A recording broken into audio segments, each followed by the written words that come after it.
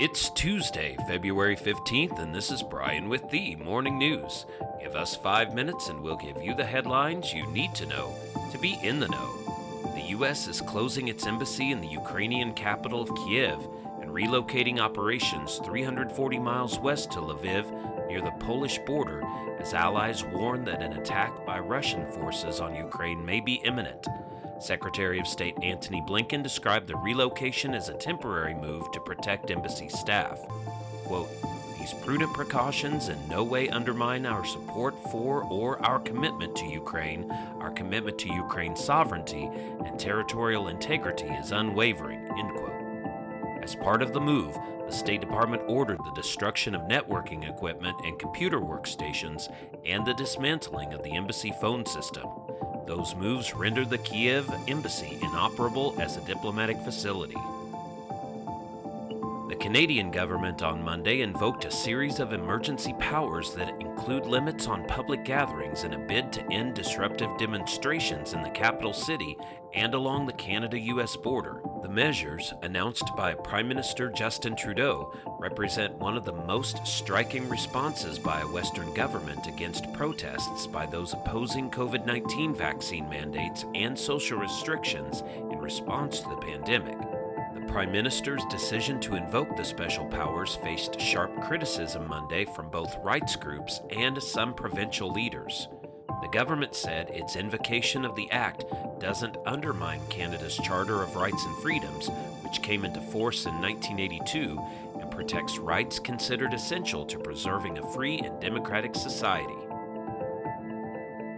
The U.S. Department of Agriculture said Monday it had identified instances of deadly bird flu in U.S. flocks, putting the poultry industry on high alert for more widespread outbreaks.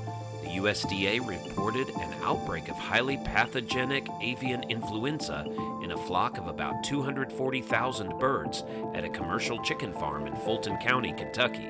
Tyson Foods, the largest U.S. chicken processor by sales, confirmed that the farm housed the company's chickens. State officials quarantined the affected areas, and the birds on the farms will be destroyed to prevent the spread of the disease.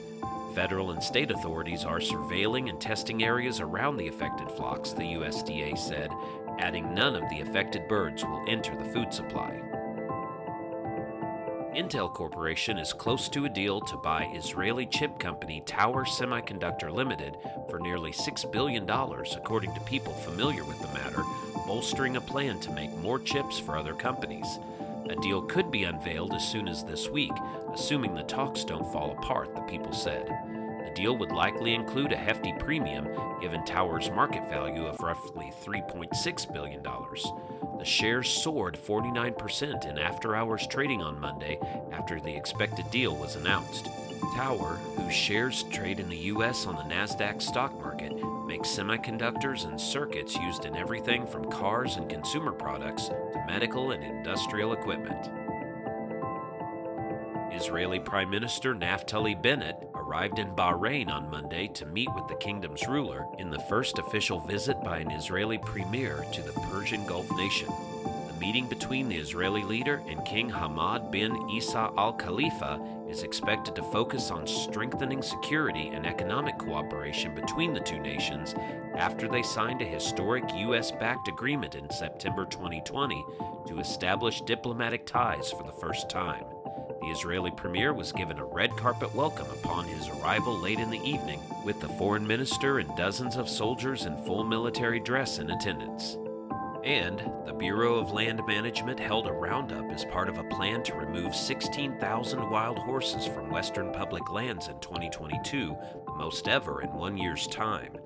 Bureau officials say wild horses need to be removed from Nevada and other western states because the horses compete for the limited food and water supplies with deer, elk, and cattle raised by ranchers.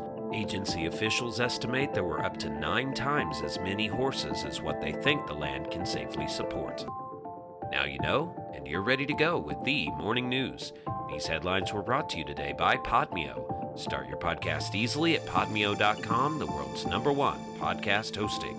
Subscribe to this daily morning brief on Spotify, Apple Podcast, and themorningnews.com. Thanks for listening.